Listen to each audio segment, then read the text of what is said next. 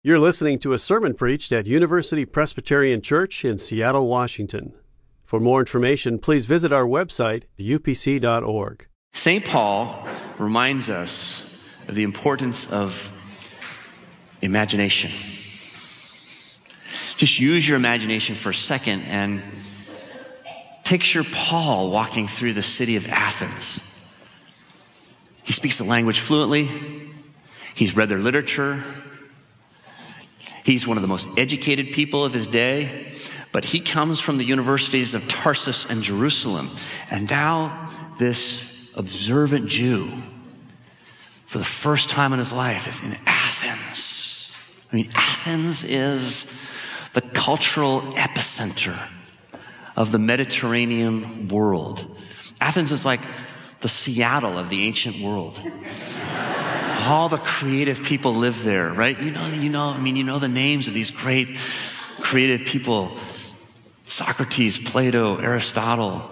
You know about their arts, the architecture, the theater, the pottery, the dance, the painting. I mean, this is it. But as he walks around, Saul of Tarsus is thinking to himself, man, I am a long way from home.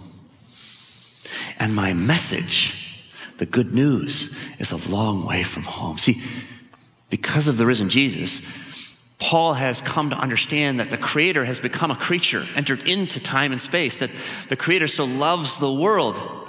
He sent his only Son as a man, and in that man's dying and rising, God is reconciling the whole world to himself. He loves sinners and is making all things new. But as he walks around, there's not much evidence that these people have received this. In fact, the gospel's not yet come to Athens. It comes first through Paul. And they say that in that day, Athens was so filled with idols and religious temples and shrines and religious statues that it was a forest of idols, someone said, Athens. Xenophon, the contemporaneous, refers to Athens as one great altar. And so here's this observant Jew walking around. Everywhere he looks, he sees this stuff. And I'm just guessing what goes through his head is, thou shalt have no other gods before me. Thou shalt not make unto thee any graven image, commandment 1 and 2 of the 10. And he smells smoldering incense wherever he goes, and he sees dried entrails on rock everywhere. And if you were there, you'd have the same problem that Paul has, which is, how do I explain this good news to people whose cultural ideas are so far away from home, from the gospel? It's an interesting challenge that Paul has, but it's not an unusual challenge to us. In fact, I think it's the very same challenge that you and I have today. That's why this passage is so important for us. I mean, just imagine Jesus walking around University of Washington. I mean, what does he notice? What does he see? What does he feel on that campus? Right? When you sit on a bus and go to work tomorrow, you just need to understand you're in a post-Christendom era. You're in an unchurched world. It's not that people have dropped out of church. Now we've got a generation of people that never have been there. Okay, and they don't know what you know. And they don't believe what you believe. And they don't think what you think. And let me tell you, it's not just them, those people out there, it's us too. Because if you're like me, you read the Bible and you go to church, but frankly, I'm not sure I really know what I know about this stuff. I'm not sure I really believe what I'm supposed to believe, and I'm not sure I'm ready to really think that I think the way I want to think all the time, right? See, the distance between the good news of the gospel and the culture isn't just a distance between us and them. It's a distance that's inside our city. It's inside our own minds. Our imaginations have been colonized by a culture that has long since forgotten the good news of Jesus, if it ever knew it. So how will Paul bridge this gap? They say, we want to hear more from this babbler. By the way, the Greek there means literally seed pecker, like he's some bird poking around the dirt for something meaningful. It's not flattering. That's the way they see us out there too. It's like, well, we want to hear more because we're having a hard time understanding this. So how will he close the gap between his message and this culture? And the answer is, in a word, imagination. Imagination. So important.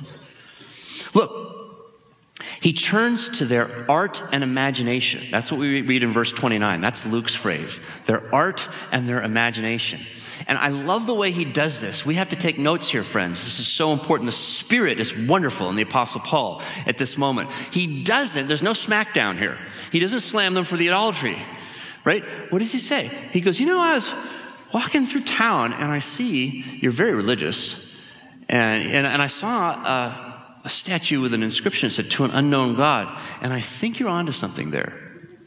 See how kind he is? And then he starts quoting their poets, which would be like, lines from movies for us or from songs. And he goes, because there's one of your poets says, in him we live and move and have our being. And he goes, and I think you're onto something there. And there's another poem. He says, remember that line that says, for we are all his offspring. And I think you're onto something there. She's calling up the artifacts of their imaginative world, their culture.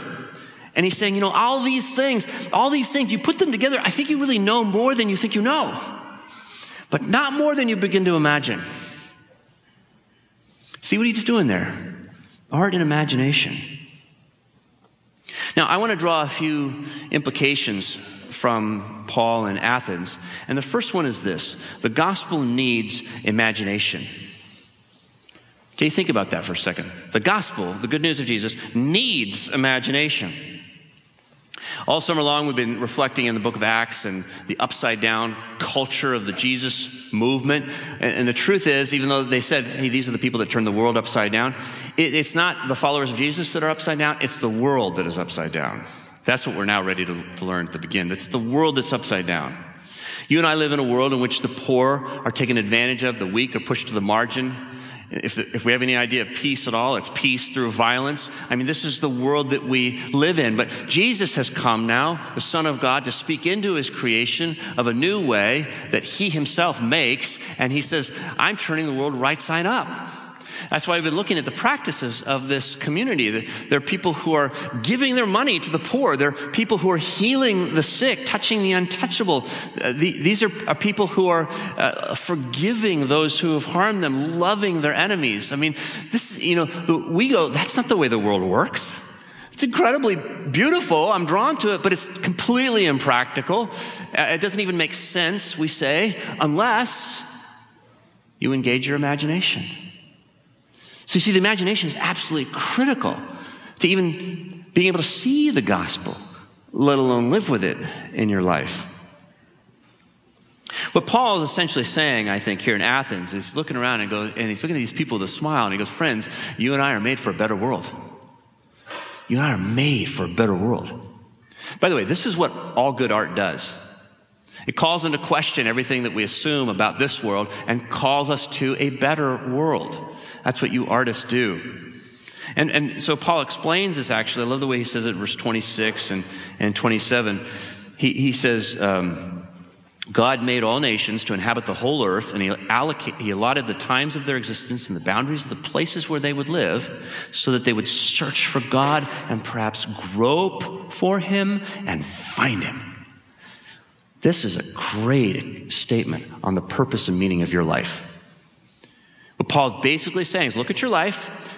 God has set the time and place of your life, the circumstances of life, for one purpose, and that's so that you would grope for God and find him. That's the plan. That's what it's all about. God doesn't want to be an unknown God to you. He wants to be known by you. See, and this is what art is doing. It's kind of groping. By the way, the language of groping here is the language that could be used of a blind person who's trying to make their way. She's feeling as though everything were dark, trying to create a mental image of reality just through touch. This is really what the work of imagination is. It's looking at a world that we don't really see and bringing it to life in our minds. The world of the gospel.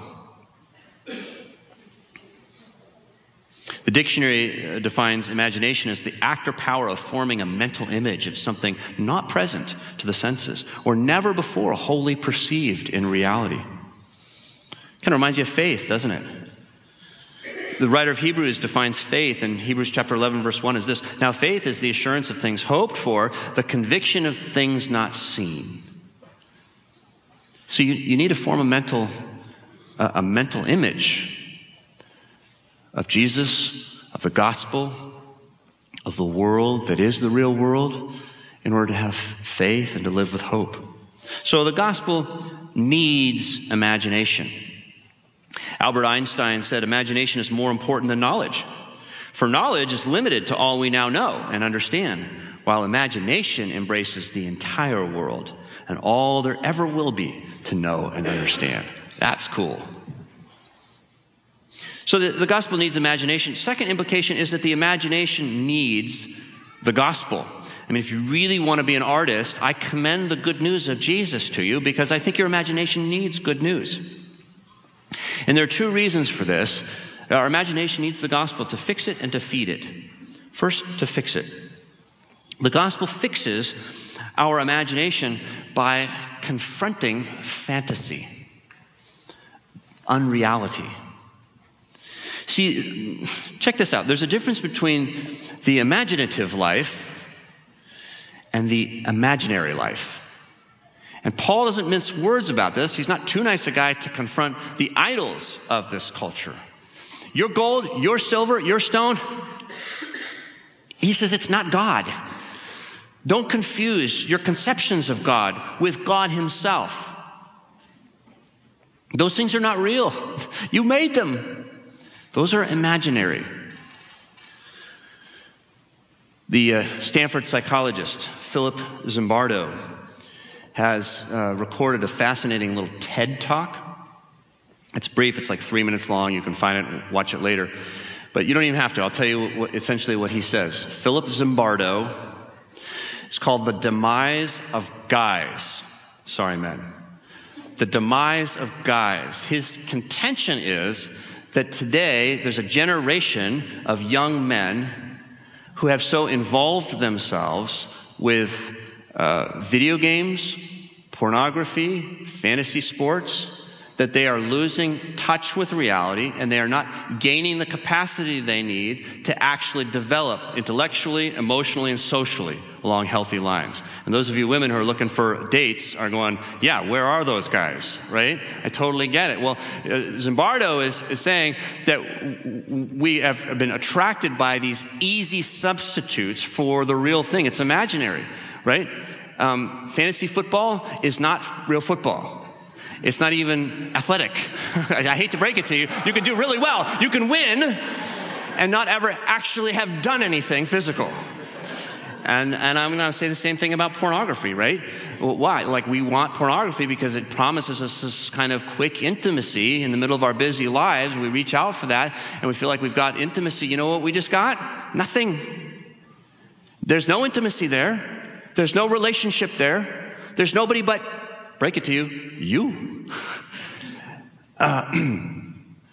It's imaginary. So the Apostle Paul is saying, look, we're after imagination, not imaginary.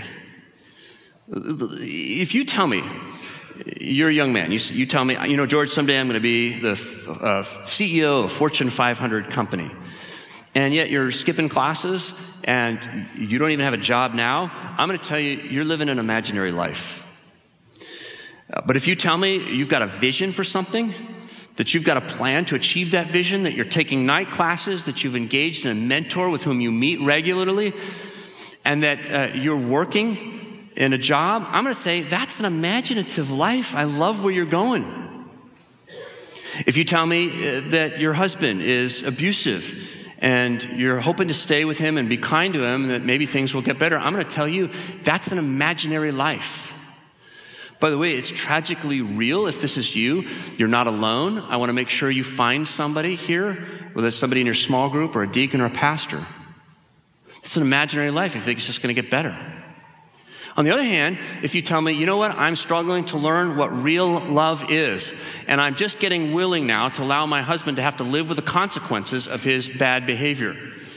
And I'm going to make him feel it, allow him to feel it, and I will come alongside of him, but no longer as his victim, now more as a support for the transformation that he needs. That's an imaginative life. See, the gospel starts to fix the imagination. It starts to bring it back to reality. The difference between the imaginative life and the imaginary life is reality. The imaginary life always is an act of escapism.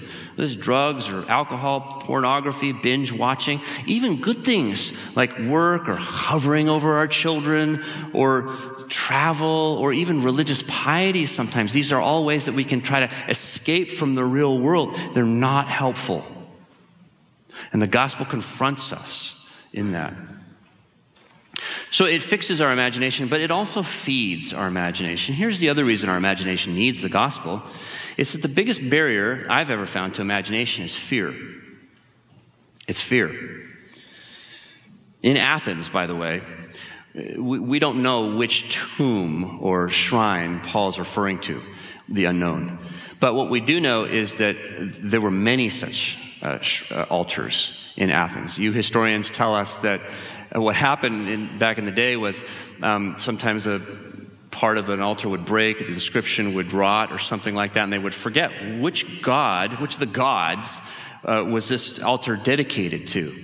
And rather than risk offending the actual God by guessing or trying to recall, they would just mark it unknown, right? Because they didn't want some judgment to come on them from having gotten it wrong. And I want to tell you, we sort of smile at that and go, oh, that's kind of quaint, right? But the truth is, most of us don't see ourselves as creative people because we're afraid of somebody else's judgment. That's the thing. Most of us say, oh, I'm not really a creative person. I wasn't given that gift. Like Ella's got this beautiful voice. She's a creative person, not me, right? That's what we say. I want to tell you, I don't believe it for a second. You are made in the image of God. God is a creator. God is infinitely creative. God forms an image in God's mind and then brings it into reality. And you do it every single day. You're incredibly creative. You're the most creative thing on this planet. If you're a human being, which most of you appear to be, right? You're creative. Give yourself credit for that. The reason you don't think you're a creative person is because you tried to do something creative once. You engaged your imagination, you made something, and you didn't like the way the world responded. Somebody laughed or frowned. And we learn from a very early age, oh, okay, that must not be okay for me. So we fear judgment. Well, I'll tell you what, this is where the gospel feeds our imagination, because the gospel has everything to do with judgment. It's the cross of Jesus Christ absorbs all judgment. This is the great act of releasing us, of freeing us from all judgment. God's verdict on us is not guilty, forgiven, beloved. That's who we are. So it's not that we can't fail anymore, but failure's not devastating for us as followers of Jesus Christ. We still know who we are. See. So we should be the most creative people around. I mean, every act of creativity exposes you to risk and vulnerability. A business plan, a painting, a song, a bit of software code, a new scientific theory. Every time you take the risk and put that out there, what are your colleagues going to think? What are your friends going to think? What are your neighbors going to think? Well, we don't have to care quite as much, do we? Because we know what God thinks, and we know who we are. So the gospel feeds our imagination. One last implication. I've talked to you about the gospel needing imagination, the imagination needing the gospel. But finally, I want to encourage you that gospel-fed imaginations will turn the world right side up. This is about beauty, but it's about the transformational power of beauty in the world. And I'm thinking of a man named Jim Mackingvale, who may be known to you as Mattress Mac. Down in Houston, did you hear this story? Mattress Mac sees with his eyes what everybody else sees, just like a ton of water and people in deep trouble. But what he sees with his imagination is the city of Houston on his lazy boys. I mean, this guy's a true artist, right? He's going, hey, he's a furniture salesman. I've got a bunch of mattresses. I got a bunch of lazy boys, couches. Like, come on in. And hundreds of people now with their dogs are hanging out in his furniture, having a great time. The National Guard is even sleeping on his beds. And I think that's an artist. And you know what? You know the story if you've been following in Houston. The Christians aren't always getting the same reputation. And the truth is that the world is looking at Mattress Mac and going, I want him. Because he has showed me the way the world ought to be. See, that's the world I want to live in, that one. I mean, we saw Charleston and we said, that's not the world I want to live in, but this is the world I want to live in. And it's a world of someone who was creative, who used their imagination in the midst of real problems. Paul captures this world in a single word, resurrection. Remember, they said Luke tells us he was talking about the resurrection of Jesus. Resurrection is about a future world. It's about a better world. It's not about the way the world, we wish the world, the way the world once was, like nostalgia, like we're going backwards. It's not even about the way the world is meant to be, an idealized world, some kind of wistfulness. Resurrection is about the way the world is going to be. And it's better than either of those. You see, it's not a world in which you and I never fail. It's not a world in which you and I never get sick. It's a world in which God transforms our failures and our sicknesses into something incredibly beautiful. It's about redemption. That's what resurrection means. It means life out of death. It means good out of evil. Strength in the midst of weakness, or beauty coming from dust, as we sang earlier. When the good news of Jesus starts to capture our imagination, we start to see things differently. We go back to the places in our lives where we're stuck. We go back to our dating lives differently. We go back to our addictions differently, our conflict. We go back to our wallets and our money differently. We go back to the places where the world is stuck and we see ourselves in a new light, places of racism and violence and poverty. And we say, no, let me dream with you about the power of the resurrection and what it might look like in this place in the world. Gospel-fed imaginations will turn the world right side up. And I'm here to say we need more artists today. So my hat's off to you, those of you who are like the special kind of artists. You might be a filmmaker or a poet or a musician, painter, actor, whatever it is. Special. And we want to encourage you. If you know an artist today, send them a card and say thank you for what you do. By the way, I understand a few of our artists are going to be in the narthex, the lobby here after the service. And we have some work that's on display for you. But if you're an artist, just flip your collar inside out or take your shoes off or something so that we'll know that you're an artist. And then we want to say thank you for your work. But I want to suggest let's be the regular kind of artists, all of us. And let's be a community of people who are profoundly creative. And what the Apostle Paul says is that the highest form of creativity is love. Faith, hope, the greatest of these, he says, is love. He's writing to the city that he'll visit next in Corinth. In 1 Corinthians 13, he describes love, and then he goes, you know what? It takes imagination to love. It's like seeing through a glass darkly. You're seeing another world. You can't see it very well. So you have to sort of squint, and then you make the rest up in your head. You engage your imagination, seeing through a glass darkly. Every time you love, it's a creative act. Every time you love, you bring a new world, the world that's coming into existence a little bit more. I want to close by reminding you of the story that they told in Athens about a man named Orpheus. Orpheus was an artist. And one day Orpheus and a crew of sailors were sailing through the straits where the sirens were singing. Do you remember the sirens? There were these women who sang beautiful songs. They were on the cliffs on either side of the strait, and everybody had to pass through the middle, and it was perilous because their song was so beautiful that the sailors would forget home or duty, and they would turn the ships into the rocks either way or dive off the boat into disaster. And you may remember when Odysseus came through the sirens, he asked his crew to lash them to the mast, and he filled his ears with wax, like I see a few of you have when you come to church. And and they got through it. But when Orpheus and his crew came through, he didn't do that. What did Orpheus do? He sang. He created. He made more beautiful music. And it wasn't that they couldn't hear the sirens anymore, it's that they had no need to listen, because there was something in their midst that was far more beautiful. Well, I think, although the Greeks couldn't have possibly known this, that the song of Orpheus was really a song about Jesus. It was a song about the one who came from heaven to cast himself upon the rocks that we might sail freely through. A song about the one who in his dying and rising takes those of us who are navigationally insecure to a better home. It's a song about love. Now, when the people of Athens heard the Apostle Paul talk in this way about Jesus and the resurrection, I think they recognized that this is what their best stories had always been about from the very beginning. They might have tried to deny it, but they couldn't. Some of them at that time didn't quite have the imagination to know how Jesus fit in their lives, and they scoffed. Some others were intrigued and wanted to hear more. It's going to take them some time. They said, we'll hear more about this. But some heard the good news and believed it, and they went with Paul to reimagine the world. Let's pray. Father, Son, and Holy Spirit, it's in that infinite creative love that we find our hope. World without end, Father, Son, and Spirit, we sing sometimes.